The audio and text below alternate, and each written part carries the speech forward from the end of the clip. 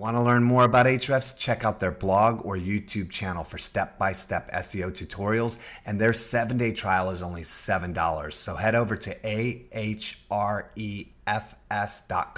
and sign up now. For instance, when looking at competitors, you can see the pages and content that send them the most traffic. You can find out exactly which keywords they're ranking for and which backlinks are helping them out. And then from there, you can either replicate or improve on their strategies to make yourself even stronger. Our sponsor for the show is Optio, who makes managing Google Ads accounts simple and efficient. It automates time-consuming manual tasks so you can spend more time on strategic and creative work. Whether you work at an agency with a large number of accounts or you're a freelancer responsible for a smaller portfolio, Optio can save you time and make life that little bit easier. To learn more and get a 6-week free trial of Optio, go to optio.com/SEJ. That's OPTEO.com/SEJ.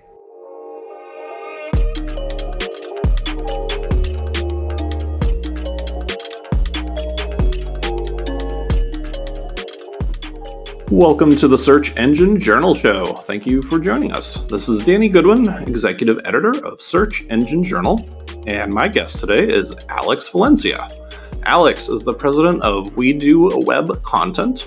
He's currently a contributor to Search Engine Journal, and he's also contributed to legal publications, including PILMMA magazine. He's also spoken at conferences like PILMMA, and I don't know, Alex, do we call that PILMA for short? PILMA for short, okay. Mass Torts Made Perfect, Trial Lawyers Summit, among others. And he also hosts the SEO Happy Hour podcast. You can find Alex on Instagram at Alexander Valencia, or find him on Facebook by searching for his name. Alex, welcome to the Search Engine Journal Show. Great to speak to you. Been a while, my friend. Yes, it has. Danny, what's happened, man? It's been a long time. Honored to be on the show. Thank you so much for having me. Super stoked to be on and be able to, just share with everyone and kind of learn more about you and what's going on. And, thank you again. Yeah, awesome. And just so everyone knows, like, Alex and I used to be pretty much neighbors in South Florida. So that's actually where we met for the first time. And I actually sort of blame Alex for me getting involved with the podcast, because I remember the two of us going out to lunch one day and just sort of chatting about ideas for how to bring this thing back. And this is sort of what's turned into. So it's kind of appropriate to finally have you on as a guest. Awesome. Yeah, no, I love it. I was slacking on my own for a while. So I'm on season 3 of mine with just 2 episodes in. Mm-hmm. Just hard finding the time while running your business and doing it, and just finding the right host. Like, with our show, we just go, it's not always just about SEO. It started with that, and then content. And, during the COVID situation, I just started interviewing some business leaders and people in business on how you can work within your business, not on your business. Mm-hmm. Absolutely. So yeah, before we kick off, and you just mentioned COVID, but before we get into that, actually, let's talk a little bit about We Do Web Content. So what is We Do Web Content? What do you offer, and what do you do there? So I'm the president and business development here at We Do Web Content. We've been around since 2008, officially 2009. We started off at just a content firm for law firms, creating anything from website content, landing pages, practice area pages, blogs, frequently asked questions, and then evolving into ebooks, newsletters, email campaigns, just everything content associated to bring up the law firm and help them get found on search.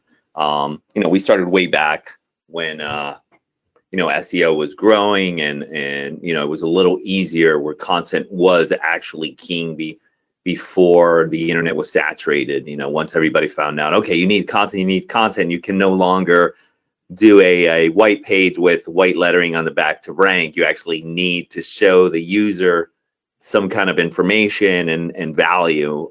So I think we were some of the pioneers when it came to actually creating a website that was full of content. I mean, the first website that we launched had 3,000 pages at launch.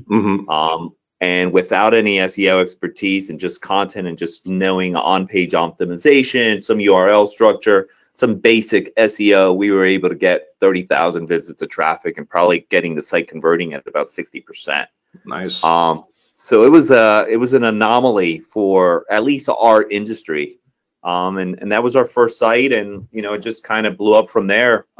People started noticing and just reaching out. By the third client, and we'll go into my story a little further, but by the third client, that's when I came in and started doing business development and realized that because my wife started this, we had a business here. So just started going out and trying to find clients and build partnerships and going from there. But we mostly work with law firms across the country. Fortunately, we're blessed to work with some of the top 50 law firms in the country right now and continue growing. Personal injury, single event law firms. But we're a content-focused digital marketing agency, and we partner with some of the best SEO and creatives in the market. So it's not just us. We've grown because of the partnerships that we've built. Awesome. Very cool. And yeah, we mentioned COVID very briefly, so I just wanted to check, how has that been impacting your business? Because I've heard a lot of people are either super busy, some people are out of work. So how has COVID been impacting you guys? So I think we've been very fortunate that our clients were already kind of well off and took this advantage, kind of like a stockbroker or the stock market people might have taken advantage. And instead of pulling back, a lot of people have doubled down in efforts to stay ahead of the game. So for us within our market, and I know it's not the same for everyone else, a lot of our attorneys, kept either moving where they were or pushed ahead while some of their competitors were holding back and being conservative. These guys are pushing ahead and knowing that the work that they're doing right now is going to pay off 6 months down the road. So, when it comes to content and SEO, you gotta keep going. You got to keep moving and keep growing because it's just compounded interest, if you will. Mm-hmm. And for us, we've been fortunate. We did have some, smaller clients that fell off, and we get it. Everybody's got to make sure they manage their business and their families and their lifestyle. But that helped us tremendously because we had a huge growth phase in 2019. So it allowed us to step back, work on some new processes, some inefficiencies and growing our team. So there was a lot that we changed around, and these 3 months have given us the time to make some changes and really work within our own business so we can offer the best possible service to our partners. Mm-hmm. And do you see COVID impacting, both during and maybe after, the pandemic and lockdowns are over? Do you see this sort of changing anything from how you're approaching SEO or content right now? Or do you think we'll sort of go back to, the way things were? Like, is this changing anything in terms of what you're doing strategically for your clients? I don't think it's changing anything strategically except maybe a offering for some of the businesses out there. I know a lot of our clients were trying to go after business interruption. There's some red tape around that, but I know that was something that they'd go after. I think everything's going to be changing. I mean, I don't know that there ever was a normal, right? We all live in our own bubble, so we have our own normal, but we never knew what the next day brought anyways, right? So it's just a shock to what our expectations were, thinking that we did know. And now, no matter what, background you're in, what industry you're in, race or politics you follow, anything, religion, whatever. I mean, we're all affected. So none of us have any idea of what's going to happen next. And not even the government knows what's going to happen tomorrow. So I think we're all just taking it day by day and trying to do as much as we can with what we have. But I don't know. I don't know what the new normal would be or what it is or whether there is going to be a new normal, right? I'm sure everything's going to be different. Like some restaurants here in Florida have opened. You're 6 feet apart. You can't sit at the bar like we used to, Danny. Some things have changed, but I think hopefully soon that'll at least go to an environment where it's safe for us to do so. Mm-hmm. Yeah. And do you think there are going to be any new sort of opportunities from a content standpoint for law firms, especially where, COVID is changing a lot? I kind of imagine that there will be some big changes or maybe some new trends. Do you sort of have an idea yet of what those may look like in the post lockdown world, or is that still to be determined? I mean, we have some ideas, and I think this has always been an idea because it's going this way. People have been saying that video content is always going to blow up and it's going to do great. One of the advice that we've been telling a lot of our clients is to create a lot more, just because everyone's now more digital, not really going home. A lot of our clients are big billboard guys or TV commercial guys or bus ads and so forth. It's time to really put a lot more investing into your digital presence. Mm-hmm. So whatever that takes for you to do it, whether it's doing it through SEO, organic, paid, finding a amazing video producer, but content's still here, right? Everyone is producing content. For us, it's actually like written or video or stuff like this, but podcasts. But check out all the social media people, all the influencers, right? They're doing what they consider their content, and they're either talking about themselves, selling a product or something, but that's what people are watching. I did a presentation last week for a friend, and the global, I forget what it was called, global something. I'll have to get back to you on it. But they had an amazing, actually, let me look for it. If you give me a second here, sure. I'll look for it because it's an awesome infographic that shows what each generation is looking at as far as consuming content. Mm-hmm. So my presentation was, are you a consumer or creator? And right now was the time for you to start creating content. While you had the time and you were home and you had the ability to just do authentic content off your cell phone. I mean, there's just so much you can do with the technology. So, forget the long answer to your question, but I think video, being social, is a huge investment right now, for now and the future, right? And if you weren't already doing social media, I think it's huge for you, and you should definitely be involved, whether it's starting off from scratch, just socializing and getting into it and building relationships instead of just jumping in and, try to crumbing down all the information that you want people to learn about you. You got to build those relationships. Mm-hmm. But the infographic was the media consumption in the age of COVID-19, and it was created by the Global Web Index. Okay. It's awesome. It goes into Gen Z's consuming, millennials, Gen X, and the boomers, how they consume content and what they were consuming. And, I don't know that I was shocked because I get it. The millennials were definitely the ones consuming the most information to better themselves.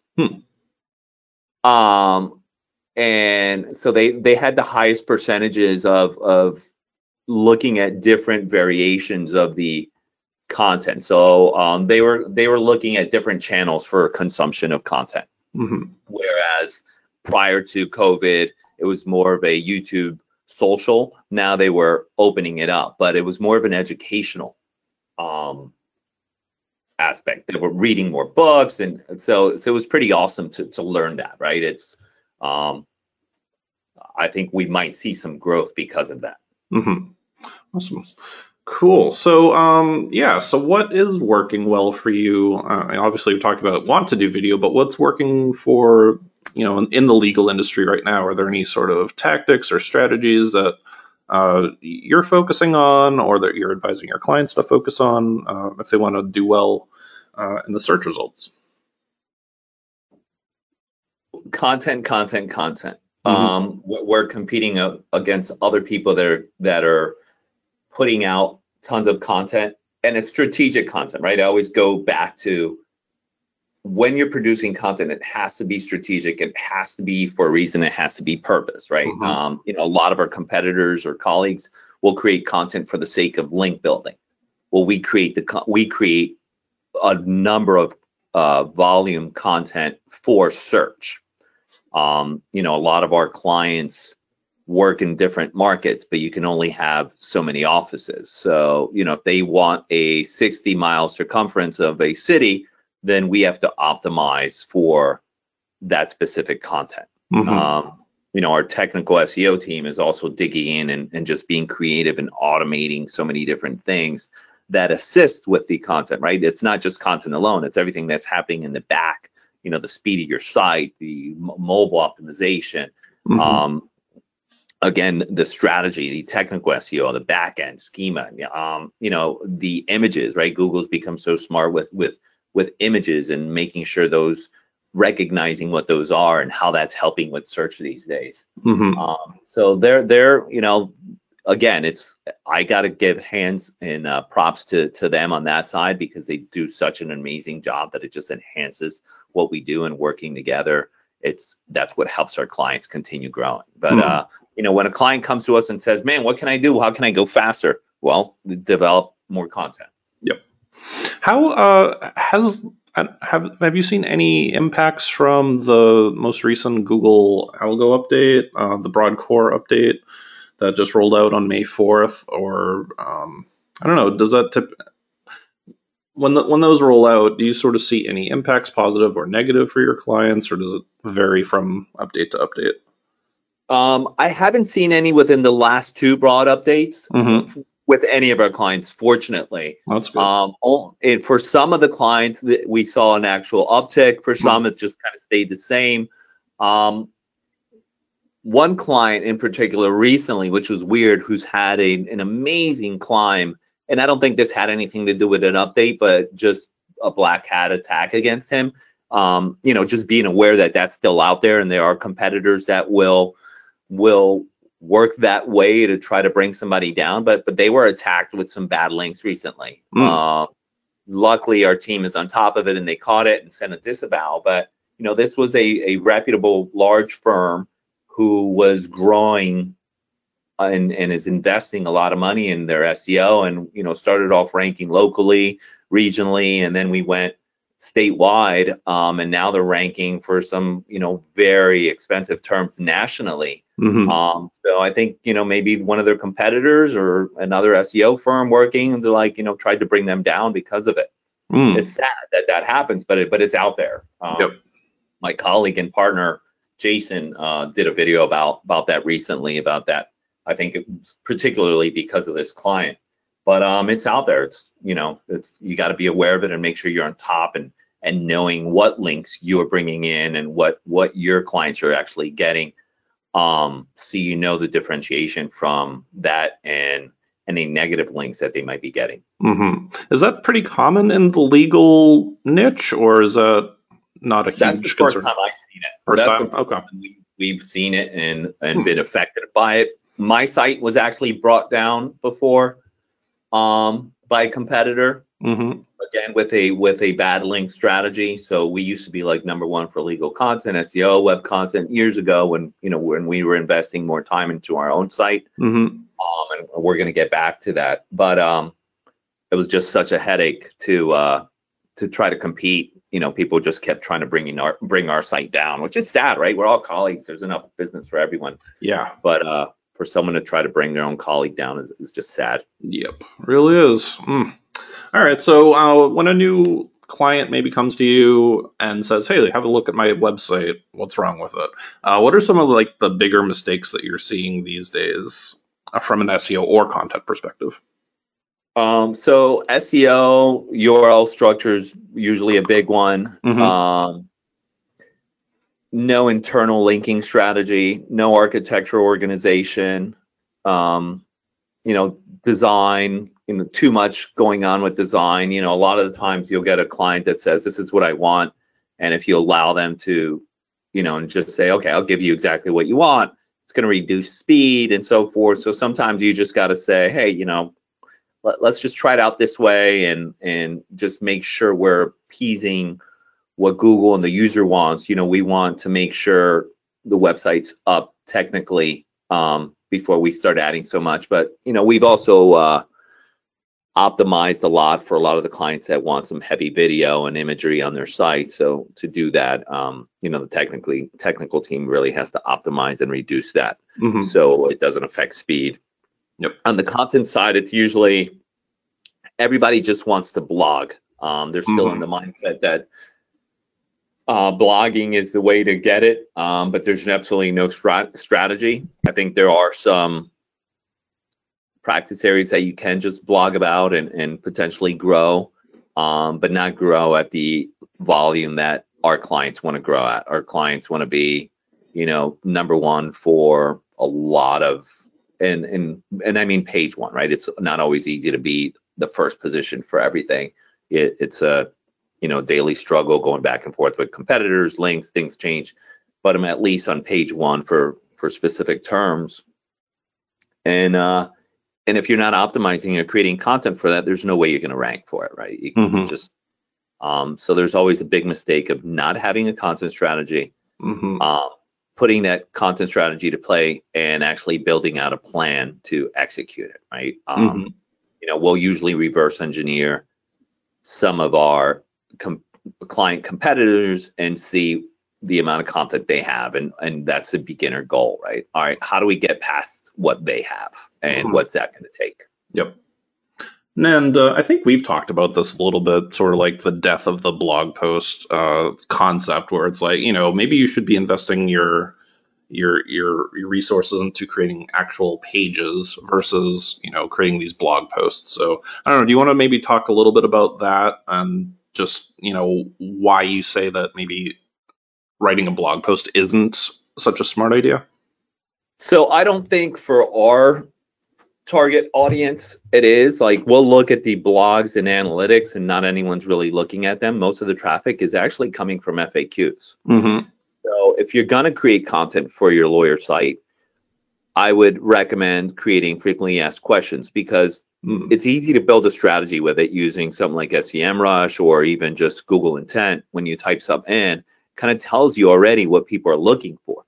So once you search what those answers are and you answer them eloquently and intelligently and give as much possible information, that's probably the best effort that you can make. That's going to make the most out of your investment. That's going to make the most out of your time. So if you are going to devote to anything, do it that. If you're a civil rights attorney and you're passionate about something, then by all means, blog about it. If you're a family attorney, go ahead, blog about it. If you're a criminal attorney and you're just tired of people making the same dumb mistake, getting DUIs, then blog about that, right? I'm not saying it's always a bad idea, but that shouldn't be top of your strategy. If you don't have the budget to create a content plan where you're actually creating practice area pages and the terms that people are finding you for to hire you, then blogging might not be a bad idea if that's your last option. But your first option should definitely be to build out your practice and your service area pages. So primary, secondary, and tertiary pages, alongside with frequently asked questions to help support that and be able to do a solid, architecturally designed internal linking strategy. Yeah, and I assume you mean like with where you mentioned primary, secondary, tertiary, with all the internal linking going from like your secondary and tertiary to your primary pages that you really want to rank. Would that be right? Right, because you're creating a theme, right? I mean, we go back to basic SEOs. You're creating a theme of the site, so everything should follow it like a organized spider web. Right, absolutely. All right, let's talk tools for a second. Do you have any favorite SEO tools, content tools that are sort of your go-tos when you're doing stuff for your clients? Google Analytics, SEMrush, Ahrefs. I never know if I get Ahrefs correct. If I pronounce Ahrefs, and they're a sponsor, so hi Ahrefs. Ahrefs. Yeah, thank you. We love using those tools for SEO, and I don't get to use them much. On my calls, I always go to SEMrush first, but I know the technical SEO team uses both of them quite a bit. I'm always on either analytics, just kind of seeing the current data if they allow it. As far as content, Grammarly, Copyscape are two. We're actually developing our own right now, just because those don't work, and so we've created a content factory, if you will, without diminishing the value of content. We just have a formula, and every single one of our clients has preference. So we actually built out a preference editor, so we can easily edit the things that we know they don't want. And I think that's going to change the game, not only for us, but for a lot of other companies if we decide to lease that out. But it's tough organizing so many writers, so many projects. So we built out a whole kind of like a Basecamp, Grammarly, Copyscape, combination of everything all in one house that our team is using. I'm excited to roll it out and everybody start using it. Yeah, that sounds awesome. Internally, because I don't know if we're ever gonna do anything with it. I think I talked to you about it before, and I think so, yeah. I'd say, hey, I think that's something I'll let you use. Yeah, I think, I remember hearing about this the first time. I was like, oh, that sounds really good, because we have a ton of writers to organize too. So, but cool. Let's talk about writing, since we're talking about content here. There are a couple of pieces that I want to highlight of yours from Search Engine Journal, but before I do that, I figured I'd ask you, do you have a favorite article that you've written? And it could be for Search Engine Journal, your own blog, or elsewhere, anything that you're sort of particularly proud of? I don't know. I mean, a lot of them really go with how I'm feeling at the time, and sometimes it's actually hard to push out content. Mm-hmm. I have an old one that we did actually for our site, it's something in the effects of creating the bait to catch the fish. Mm-hmm. And that's always been a good one for me, just because I get inspired when I'm either reading or listening to a podcast, and that was one of the quotes from it. And although the podcast or the book that I was reading at the time didn't actually mean or was talking about what my subject was about it, I was able to use it for that. And, at the time was, what are you creating what kind of bait are you putting out there to get the clients that you want? And it went specifically into that. But that was definitely one of my favorites. And then, I just love that we're in a niche, right? So any of the content that we create for SEJ to build that out, and the other project that we're currently working on for SEJ, those are passionate because being in the niche that we're in, it's been a blessing to our business and our family. So, anything that comes out, we're proud of. Awesome. What was yours? What was your favorite? Well, my first, I actually have two. So the first one I want to call out was your 7-step process to realize the promise of SEO, which was, I believe, your most popular post on SEJ, which was pretty amazing. I didn't realize how many pages that had gotten until I just looked today, and I was like, whoa. But yeah, it's a really good message, I thought. So I just wanted to sort of let you talk about that a little bit, just to give listeners a quick overview. You basically talk about how you can't get to the promise of SEO without going through the process of SEO. And your idea being, so many people want to just jump past all the hard work of SEO, right? And sort of just get to the traffic and the leads and the new clients without putting in all the effort. So how can we get people to love and respect that whole SEO process, Alex? Well, how do we get people to love and respect the process of anything, right? True. Yeah. And that was one of those things where, the idea came to me. Just life, right? We have a process in life. There's something that we have to follow to get to where we want. And the same thing happens for that, right? I love working out, but I know I can't get there without working out. I can't get the results I want without putting in the effort to eat right and put in the time to work out. But it's not just about working out, right? Working out these days is about timing and whether you're doing it correctly, and the amount of calories you're taking in or putting out, the amount of exercise you're doing, whether it's slow fat burning or high fat burning. It just became so difficult. So these people that you see out there on Instagram or social media that have all these bodies, really understand the process, right? That didn't happen from one day to the next. Like these ads that you see, oh man, this dude got ripped within 30 days. What they did, and they bought a program, they followed the program. And the same thing goes with SEO. You follow the program. I go back to Jason Hennessy. I remember when he first started back in 2000, he wrote the SEO book by Aaron, I forget what his name is. He would know. But Aaron he Wolf? followed that to a, was it Aaron? Is it? It might be, yeah. Okay. That's how he started building his business when he first started SEO and really taught himself that. Mm-hmm. So what are we doing to follow the process about anything? So if you're in that mindset, some people can do it in all aspects of their lives. Some people do it in some parts of their lives. Mm-hmm. But if you're jumping into SEO, everything, and then I think I have another article about foundation, right? About building out the foundation. Sure.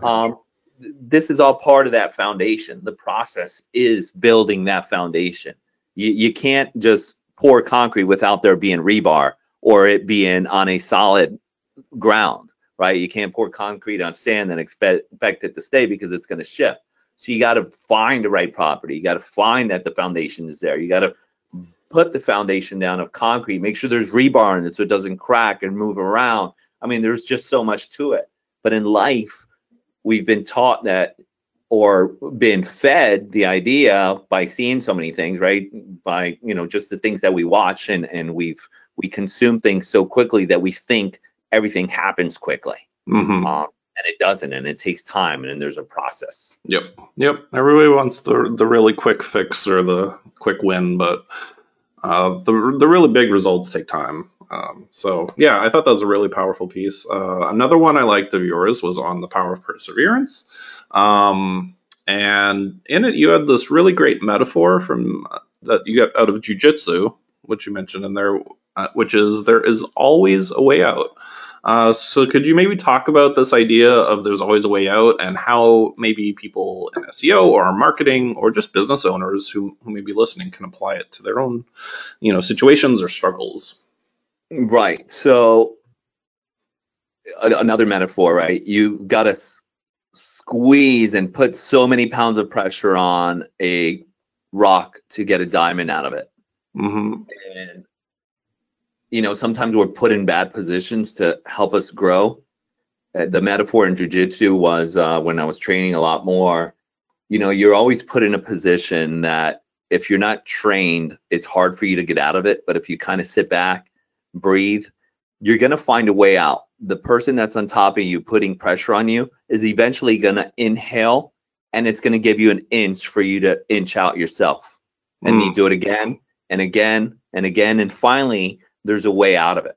And the same thing happens in business. And if we, go into the whole story, is there's ebbs and flows. Mm-hmm. But there's always a way out, and maybe not saying out of your business, but there's a way out of the situation that you're in. It's temporary. It's part of building that muscle. It's part of building your perseverance. So it's part of the process. Going back to the article, you failing and being put in a bad situation during SEO or anything, kind of like our client, they got attacked with black hat. Well, it's easy, right? It sucks. We might have lost a little bit. We'll go back. We'll fix it. But we didn't lose it all. We caught it just in time. Mm-hmm. And that's part of awareness as well. Right. Absolutely. And that article also went into a lot of your career journey and sort of your ups and downs, which I want to get into in just a moment. But before we get into sort of, which is a very interesting story, by the way, I think people are going to get a lot out of it. So, but before we dig into that, before you got into SEO, what sort of led you toward that? Did you do something else before you got into SEO and marketing, and what was that? So I was already in sales and marketing. I worked in the banking industry for a long time. I was an executive at a Netherlands bank called ABN AMRO. Okay. And they were bought by Citibank, and the market crashed and I lost my job. So I was always into marketing. Mm-hmm. But in 2008, when everything crashed, I was able to take a little break and then kind of figure out our next steps, kind of finding my way out. Right. And you mentioned that I guess this didn't technically start like as an agency or the idea of being like an agency when you started. It was just like your wife made all this great content for the site and it started working. Is that sort of just like the origins of where We Do Web Content came from? Yes. Yeah. Okay. And by the way, where did the name come from for We Do Web Content? My wife and a friend. So we were throwing around the idea of articles, blogs, and vlogs. Okay. And social media wasn't as heavy, but we pitched the idea to a couple friends. They're like, no, it's too long. The friend, it's we don't really like that name. But that was kind of what we were developing, right? Articles, blogs, and vlogs at the time. And it said exactly what we did, but somehow we were just like We Do, and then We Do Web Content was available, so it kind of grew from there. Okay. And so when you were starting out, as you mentioned in this article as well, things started to grow pretty quickly. So talk a little bit about how you sort of saw that instant success, and so how did you try to grow that into something bigger? So it was a new environment for me. It kind of was, first of all, it was like a punch to the belly and starting from scratch, right? You went from being an executive, making all this money, to not making anything, but at least it was hours. But still, the goal was, all right, how do I get back to where I was? And a lot of it started with cold calling, picking up the phone and trying to sell the idea of SEO and content to law firms. But we were fortunate that the development firm that built the site for the law firm that we built our first site gave us our first 2 clients. So I wasn't working in the business yet when we got those first 2 clients, but it was the first one was a big Social Security firm here in Florida, and they eventually went national because of all the efforts. The second one was a personal injury firm in Massachusetts that did really well. And the third one was a family lawyer in Virginia Beach. So the development firm was able to save them, because a lot of the content that we developed. And then, we just built relationships with them. Finally, that development firm invited us to a conference, which was my first entrance into like what might be a little bit of SEO and legal marketing, eye-opening, some Ben Glass stuff, some copywriting and long tail content and long form sales letters. I mean, just that whole world of funnels and email marketing and direct mail. So we kind of fell into that, and I just like, wow, I kind of love this. Just started learning as much as I can, going to different conferences. But they positioned us really well because we were the only people developing content at the time. So for every client that they were getting for just web development, they're like, well, you need a content team to do it. And this is what they did for these 3 firms. If you don't go with them, you're not that smart. So they really helped build our business in the beginning. Aside from that, I was just doing a lot of LinkedIn posting and building relationships and trying to learn from other SEOs through LinkedIn at the time. And then going to conferences. So that's how we just started building it. And then in 2011, all those clients were pulled out from under us. So that was like, oh man. Luckily we had built relationships and we had something to help sustain our staff because staff came first. We hadn't given ourselves a big salary yet, just not how we work or anything like that. So we weren't making the money we wanted or needed at the time yet. So it didn't kill us, but it was kind of like starting from scratch. Right. And that just took me on a whole nother journey of, all right, I got to start over. Let's try to figure this out. Want to learn more about Ahrefs? Check out their blog or YouTube channel for step-by-step SEO tutorials. And their 7-day trial is only $7. So head over to ahrefs.com fs.com and sign up now. For instance, when looking at competitors, you can see the pages and content that send them the most traffic. You can find out exactly which keywords they're ranking for and which backlinks are helping them out. And then from there, you can either replicate or improve on their strategies to make yourself even stronger. Our sponsor for the show is Optio, who makes managing Google Ads accounts simple and efficient. It automates time-consuming manual tasks so you can spend more time on strategic and creative work. Whether you work at an agency with a large number of accounts or you're a freelancer responsible for a smaller portfolio, Optio can save you time and make life that little bit easier. To learn more and get a 6-week free trial of Optio, go to optio.com/SEJ. That's opteo.com/SEJ. Right. And at this point, what are you sort of feeling? Do you feel like betrayed by this company that had helped you so much? Or are you feeling like worried about your future? Like what's sort of going through your head at this point?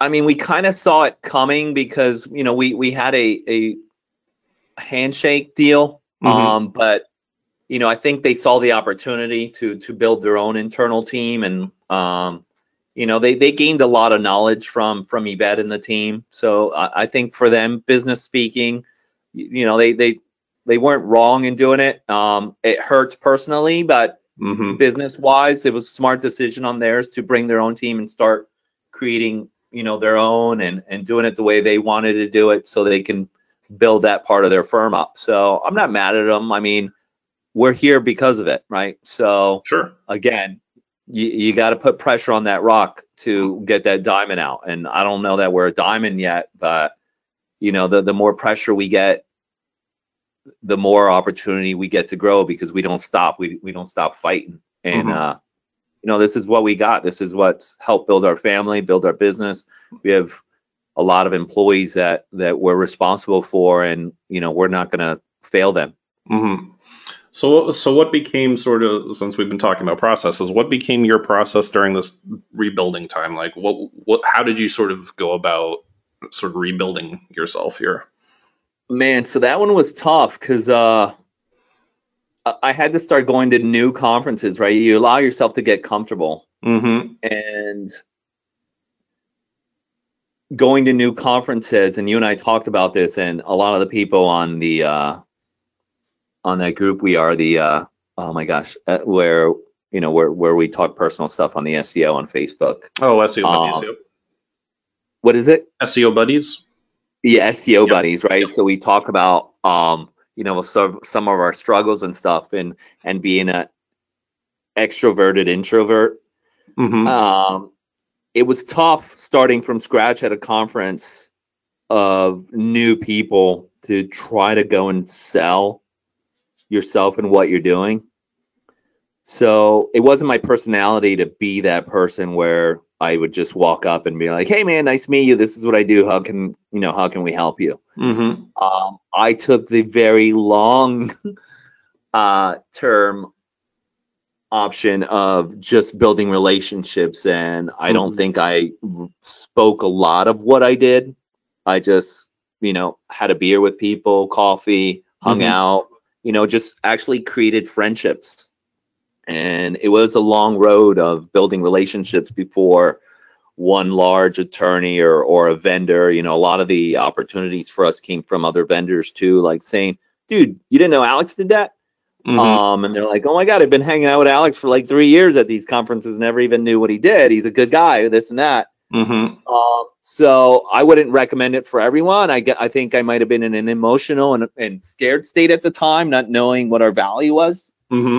That I didn't pitch it, but it worked in the long term. Like I think we're positioned now as one of the favorites, if not the favorite firm to go to get the results. Like we don't have a dropout rate of clients. Our clients, since we rebuilt, have been with us for about 5 years. They're friends. We speak to them personally. We see them at conferences. We know about their families. It's one of those things where I think they're buying from me personally, or they're buying from Jason personally, because they like us. And we don't lie or try to steal from anyone. So it's like what they're getting. If they're not getting it, we're going to be like, look, man, we just can't do it. Or look, I don't know that this is enough investment, or you're spending too much money, or, let's try to pull back and try doing this. But we've been fortunate not to run into those kind of situations. Our clients have taught us a lot about our process and changing it, which is why we built this system that we're working on with the editor, and not only helping our internal people, but mostly making it easier for our clients. But it's you learn from them, right? Every mistake you make, you got to learn from it. And when you're working in your business, you don't really know. You're so passionate about it, especially me. Like I really take things personal when it comes to it. So having someone have negative feedback really affects me as far as anxiety and knowing. So we want to make sure we fix those processes, and so fortunate that I have better and smarter people that actually work on that daily. So in 2011, I mean, I guess you probably weren't thinking, oh, wow, and by 2020, I'll still be doing this, or like, did you sort of have that like sort of long-term feel like this is the thing I want to be doing for a lot of years? No, because it was taking a slow climb. So 2011 was a big punch in the gut. And then, we continued moving. I had this SEO guy that I thought, all right, this is the answer. I'm going to bring this SEO guy in. And, he turned out to just know how to talk SEO, but not actually do SEO. So we lost a couple more clients because of that, and almost lost trust. But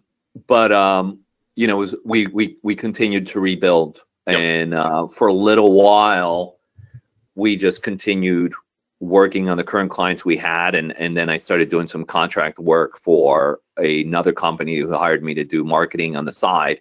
So I was actually traveling to conferences and meeting people under their business. So that helped me make additional money on the side while still being present at a lot of the conferences and not having to pay for them. Which was nice, right? So I was able to continue working on my business while working on someone else's, and still building those relationships.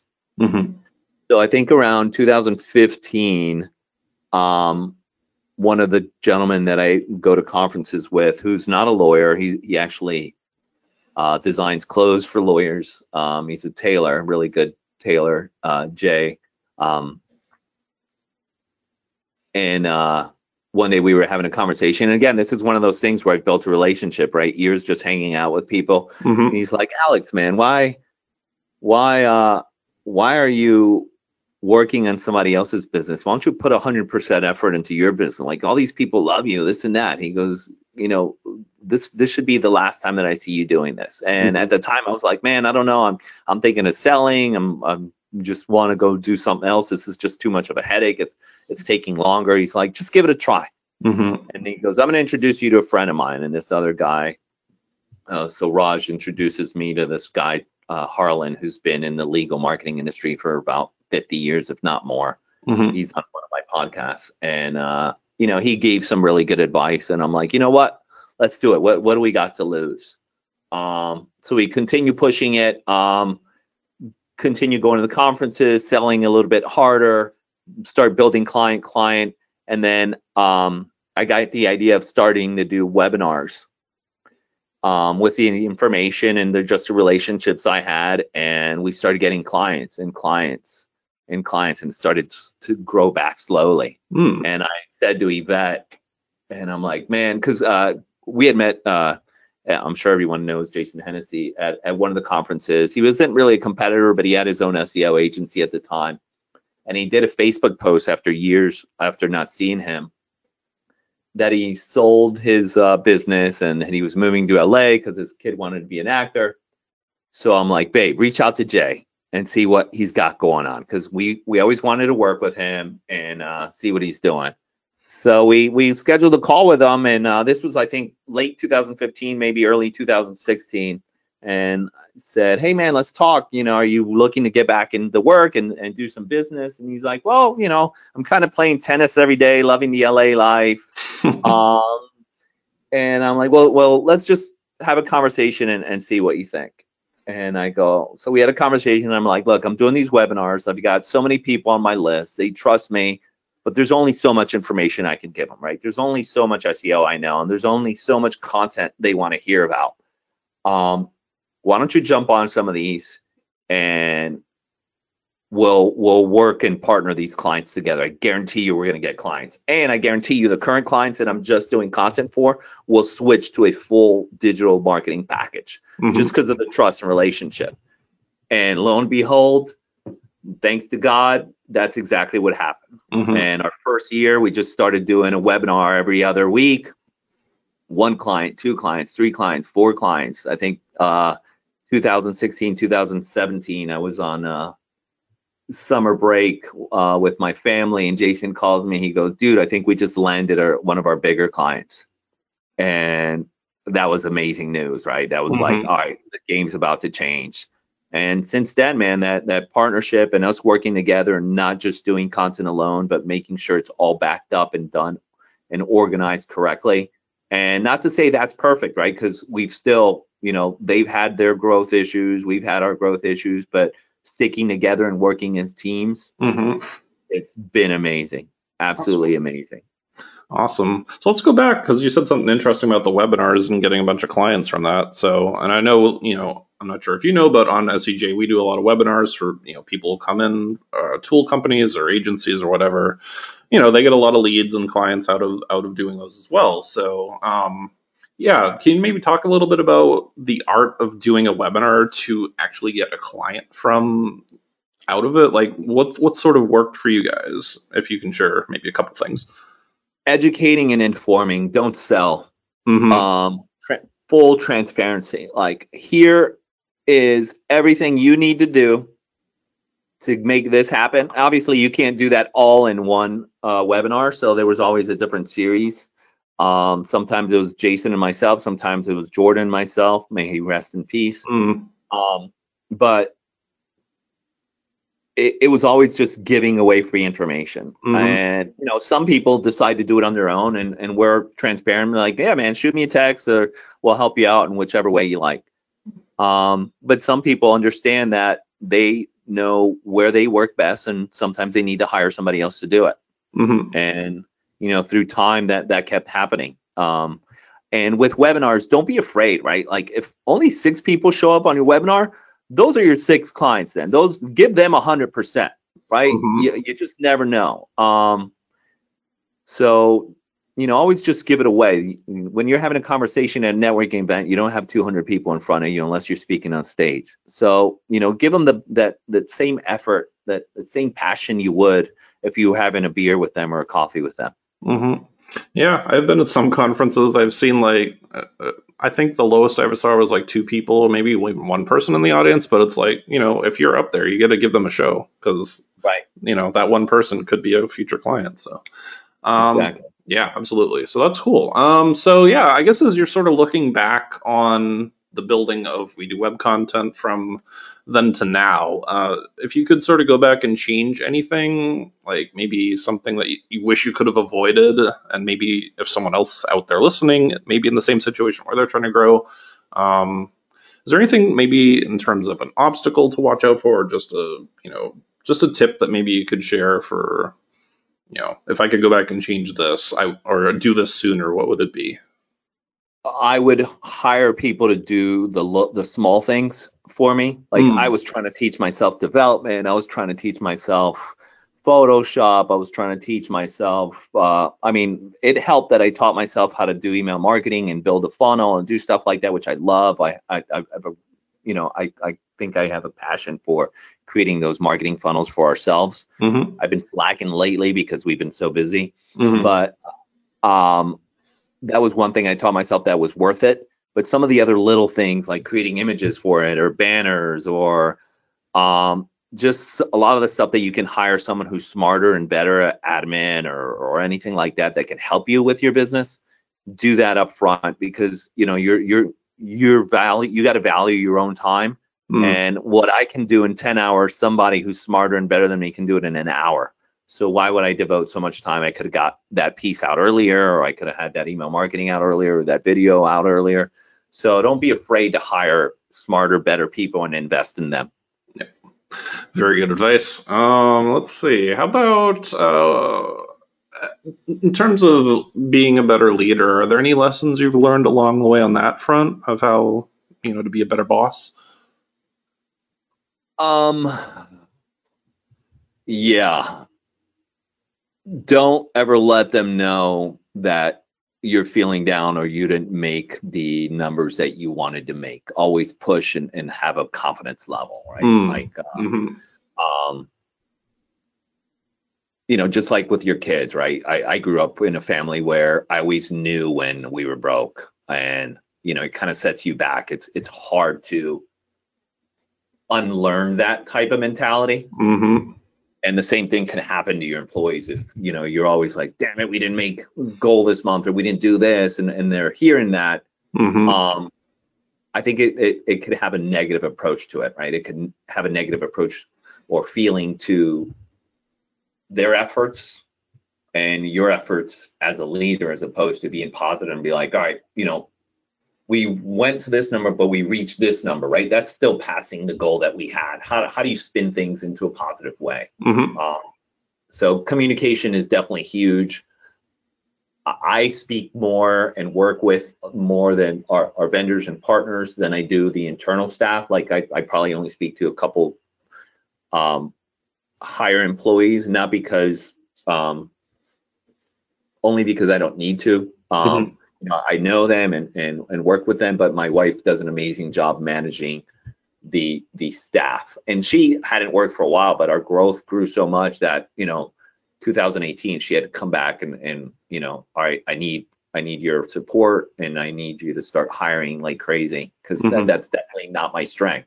So you got to figure out what your strengths are.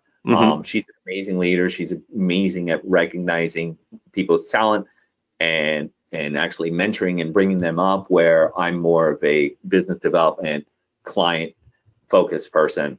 So I let her handle that, and then just bring up some of the people that work closely with me. So what sort of keeps you passionate about doing what you're doing these days? Because obviously you've been doing it now for 12 years. So what sort of gets you up every morning about this job? Well, so yesterday I posted, and COVID's kind of pushed it back, but being able to go on a sales call and meet and learn from another business, right? Learning from them, what they're going through, what their struggles are, what they're seeing, what they've been told, right? Like having to unlearn what other marketing companies have told you that they believe is truth, and having to unlearn that and build a new foundation is fun. Just seeing the growth, right? Like I have certain clients that some of them were already doing well in their business. Some of them started from scratch, and one of them is become kind of like a friend. And when I mean scratch, digitally, right? We've done a client locally here, and everything on their site, absolutely every digital marketing strategy is ours. And that's kind of like, all right, this is my own baby, right? I didn't take this on from somebody else. I didn't take over where somebody left off. We basically tore it down, started from scratch, and rebuilt it ourselves. And seeing how much they've scaled and grown, and how much they appreciate it, because they keep reinvesting in it and keep asking, man, should I be doing more?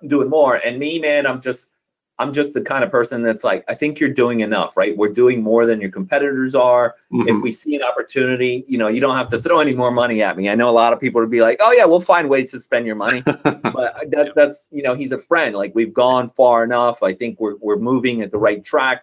There's only so much that you can do. And just seeing that kind of growth for a lot of our clients, where they are, and them appreciating it, that's huge. That's what keeps me passionate. Nice. And it kind of reminds me of that old joke about, you don't have to be an Olympic sprinter to outrun a bear. You just have to be, faster than the other guy. Right. Yeah. Exactly. I love that. Yeah. Very cool. All right. How do you, I know this is probably a really broad question, but how do you typically define success for yourself and for your company? Like what do you look at to sort of gauge success?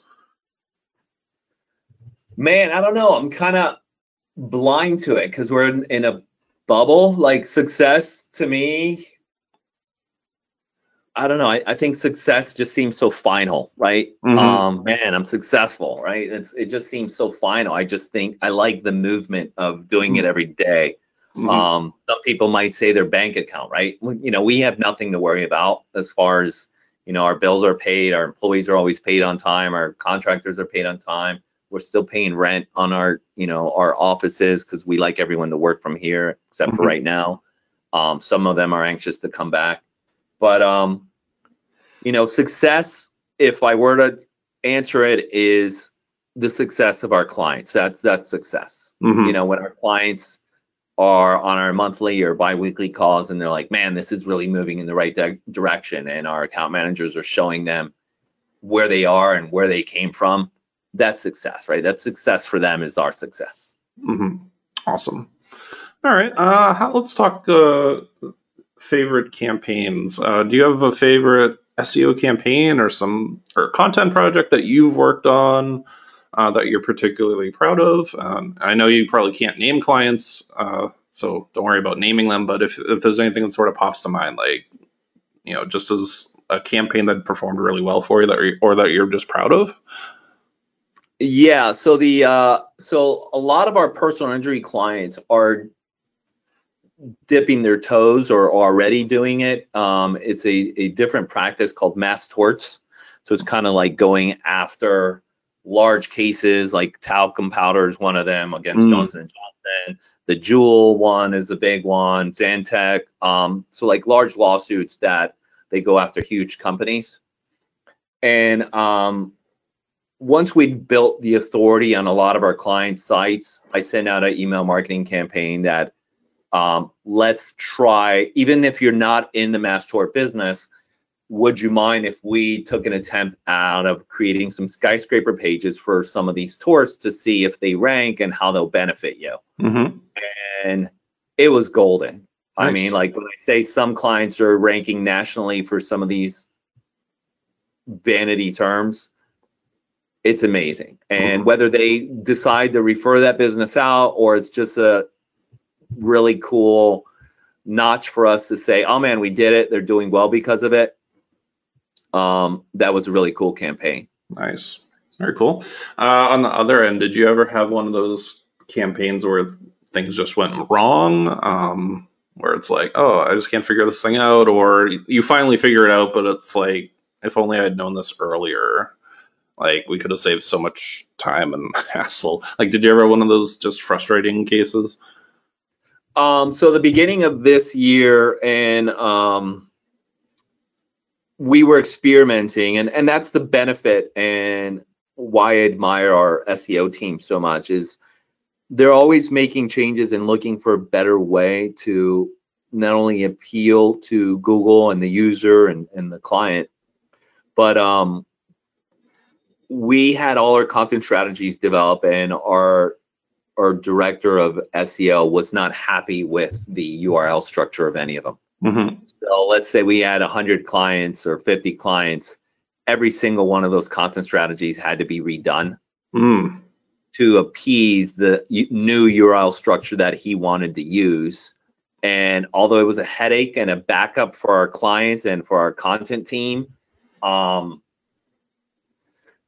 it set us back probably about 90 days for content development. So we were in a big backup here till, right now we're actually finally getting caught up and getting new strategies, but it was a huge effort. And I wouldn't say that one went wrong. We're benefiting from it now, but when you're living in the moment and you're like, oh man, where are these content strategies? Clients need their content. We might be falling behind because of it. Luckily, we didn't have any significant drops because we weren't posting all the majority of the content.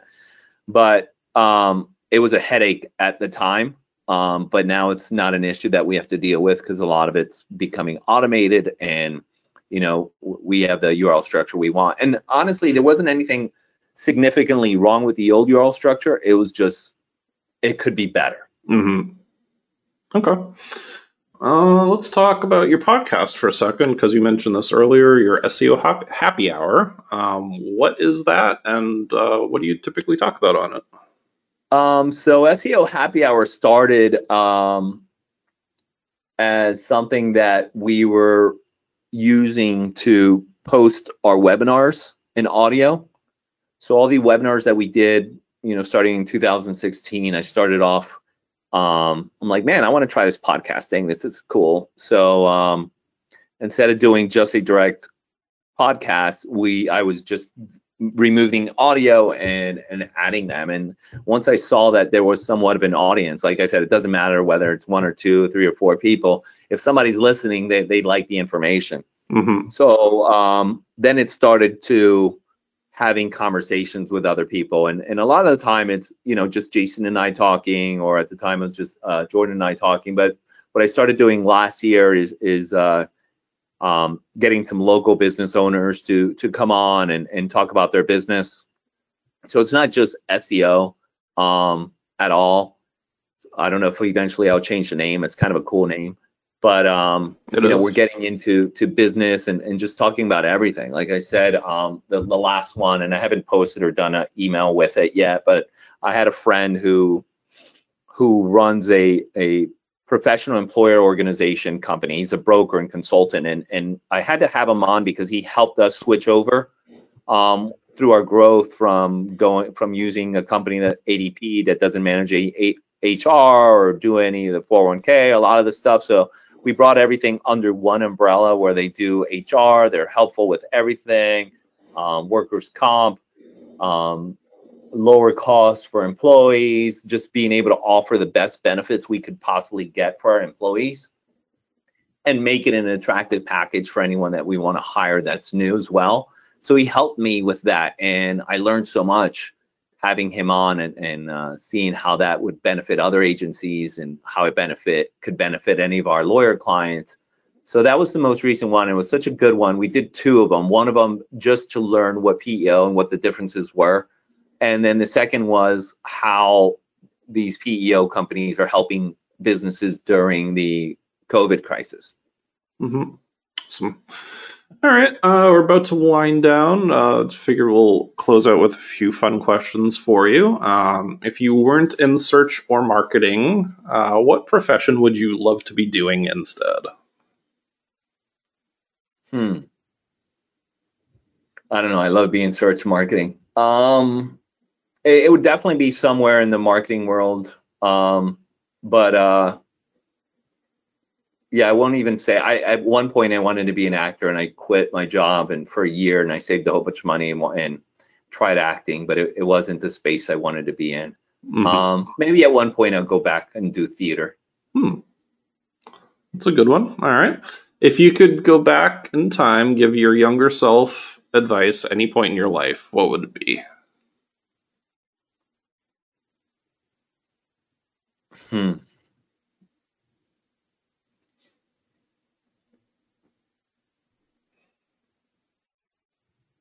Get out of your way.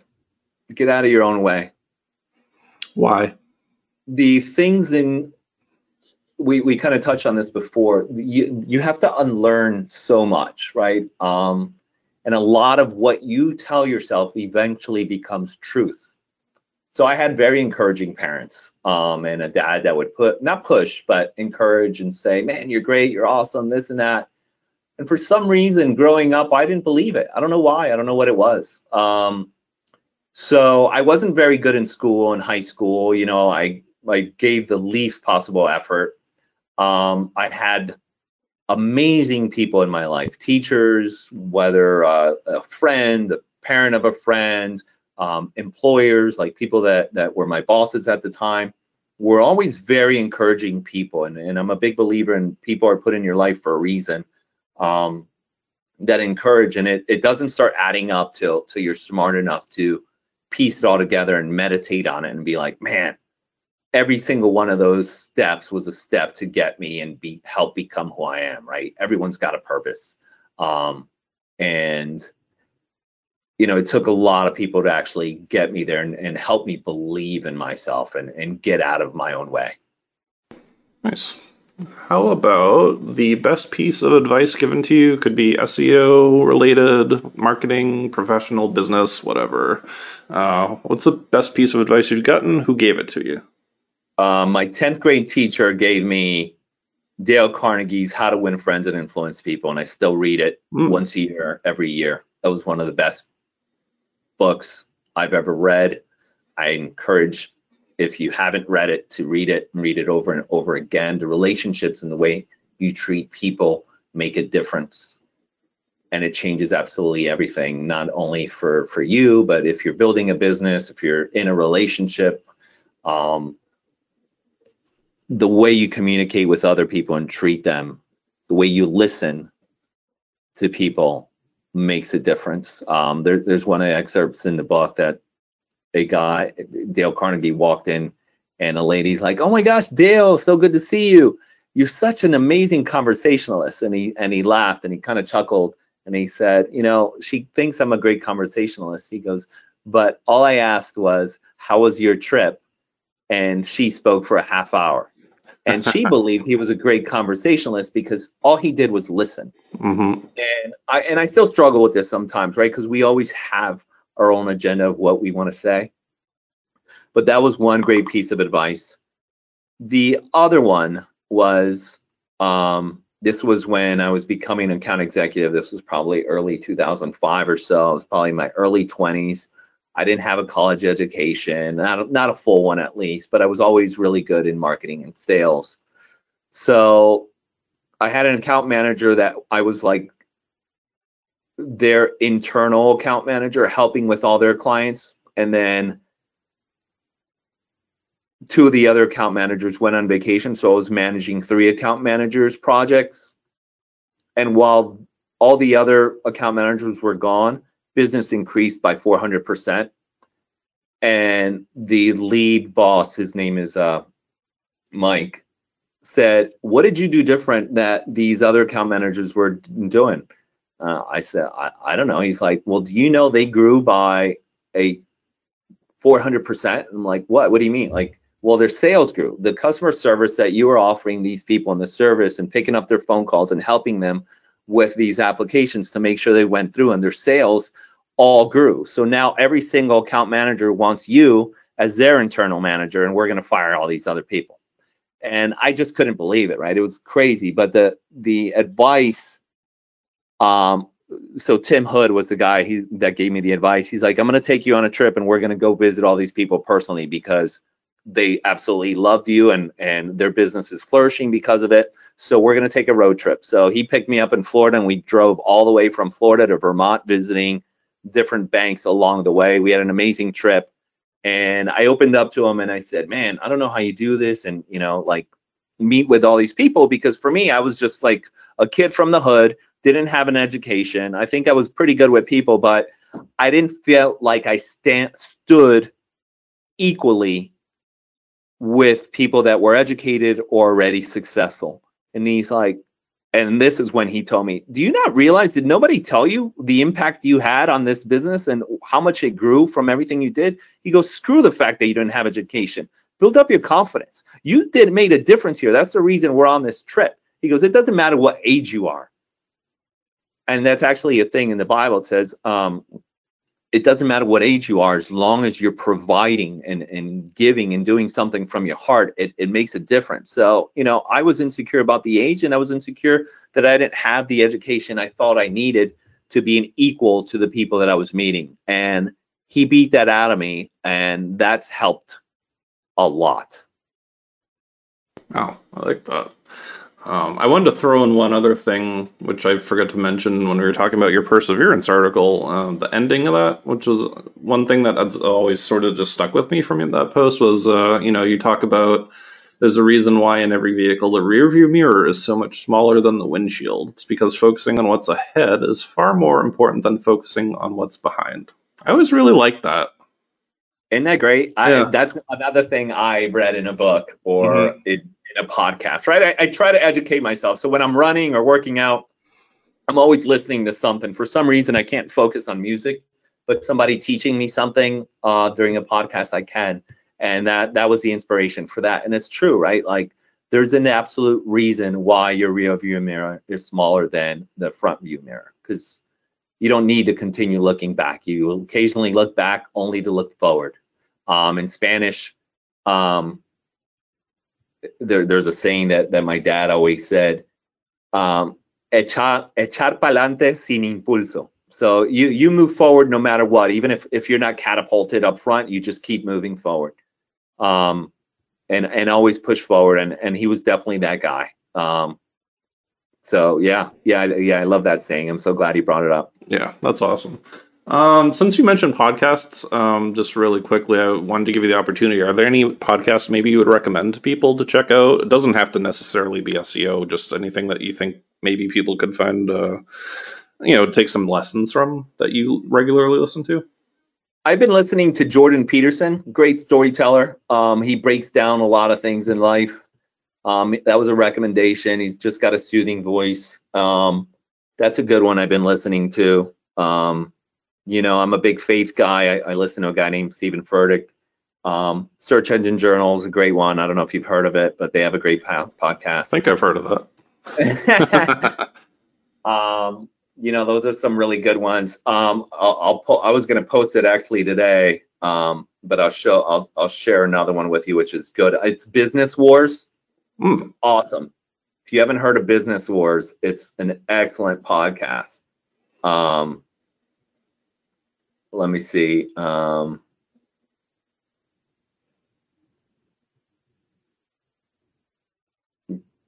really happened? What really happened is an amazing one too.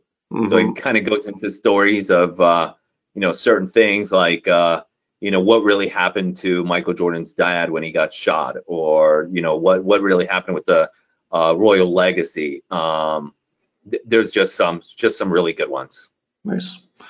Very cool. All right. Let's talk about flipping around the best piece of advice. Let's talk about the worst piece of SEO advice that you still hear, or you think people still believe that you wish they would just, unlearn, as you would say.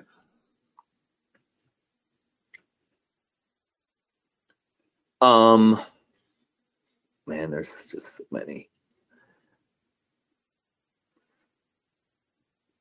I wish people would unlearn, only because I hear it a lot at least in our niche, that you don't need content. Mm-hmm. And I'm not saying you need content because I want you to buy my content, because I don't sell it to anyone, but that's what people are searching for, right? Like if I look for how to do anything, or what should I do in this situation, it reviews content, right? Everything is content. When you go to purchase a product, that product has content. So there are some people out there that aren't developing content and are using, I don't know, maybe just like one piece of content to try to rank for 1,000 words, or just use it as a link building strategy. But I think the beauty of content is you're educating and informing, and that's what you're giving the user. But what you're giving the client is an opportunity to educate and inform and seem like the authority. And not only that, but rank and be that person that's coming up for it. Mm-hmm. Absolutely. In your opinion, what is the key to having long-term success in SEO and content marketing right now? You keep pushing. Work with the clients that trust and believe in what you're doing, right? If your salespeople are convincing someone to do business with you, then it's probably not a client that's going to last. Mm-hmm. Build relationships with the people you're working. And I know there's larger agencies, right, that you're working with hundreds, maybe thousands of clients. So that's probably not that easy. But I wouldn't just take everybody on, right? I think what was helpful about COVID for us is being able to get rid of some of those clients that really weren't benefiting from your efforts because maybe just the budget wasn't there. Mm-hmm. So instead of us having to make that call, they did it for us, and it worked out. And it allowed us to concentrate on those other clients. And the same thing happened for one of our lawyer clients. Like having this break, although scary, was allowed them to work on those big cases that they otherwise would treat like everybody else because they were so busy, they got the extra hand holding, the white glove treatment, and were able to settle a lot of those quicker and for a lot more money because they continued with the relationship. And I think one thing to take on is relationship with everything that you do, is build that relationship with someone. Mm-hmm. Awesome.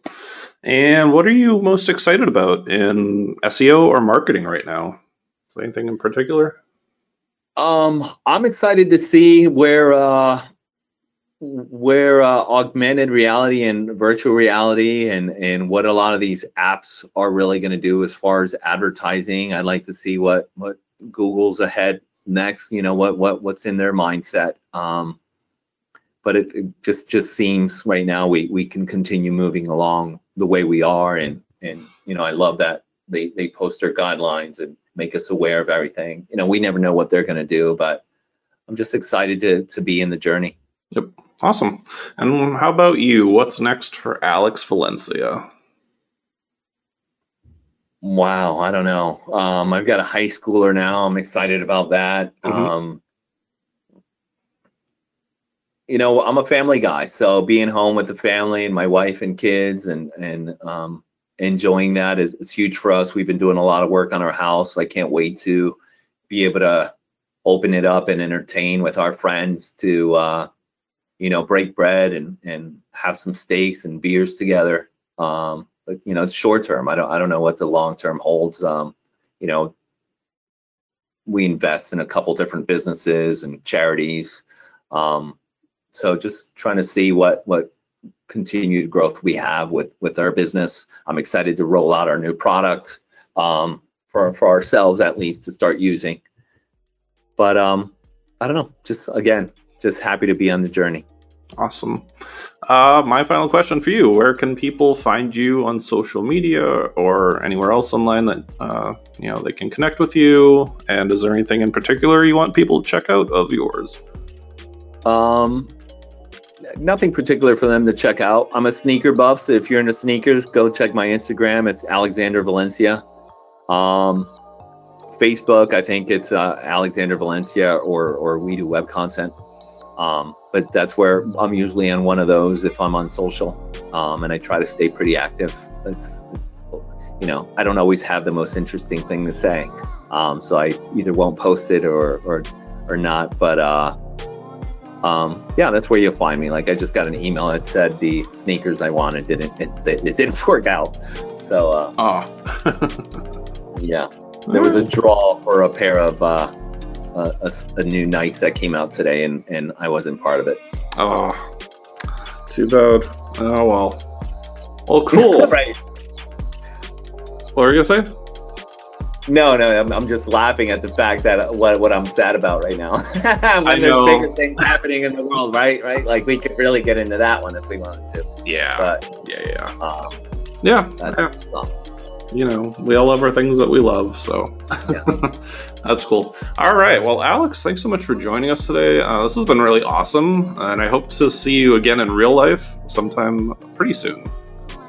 Yep, exactly. Likewise. Thank you so much, Danny. Appreciate it. Much love to you and SEJ. Appreciate you guys. Thanks so much, and thanks so much for joining me and joining us. That does it for another edition of the Search Engine Journal Show.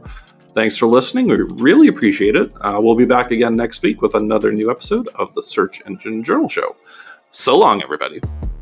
Hey there, I'm not Prince Torres. I'm not Danny Goodwin. And I'm not Lauren Baker. That's Greg Finn and Jess Budd, and I'm Christine Zernhaus. If you listen to the Search Engine Journal Show, we think you'll love our critically acclaimed SEJ Network podcast, Marketing O'Clock. Join us every week as we report the latest SEO, PPC, and social media marketing news. This is a show for real-life marketers who want to do great work. And because we're IRL marketers too, we know you're talking about attribution, schema, and CPCs all day long. So we keep it light with plenty of spicy hot takes, puns, and rants. Plus, we talk about what's working hard and what's hardly working in our accounts, and share what news stories have us saying WTH every week. So if you're ready to become a better marketer, subscribe wherever you consume podcasts and listen to new episodes fresh for you each and every Friday morning. Only on the SEJ Network.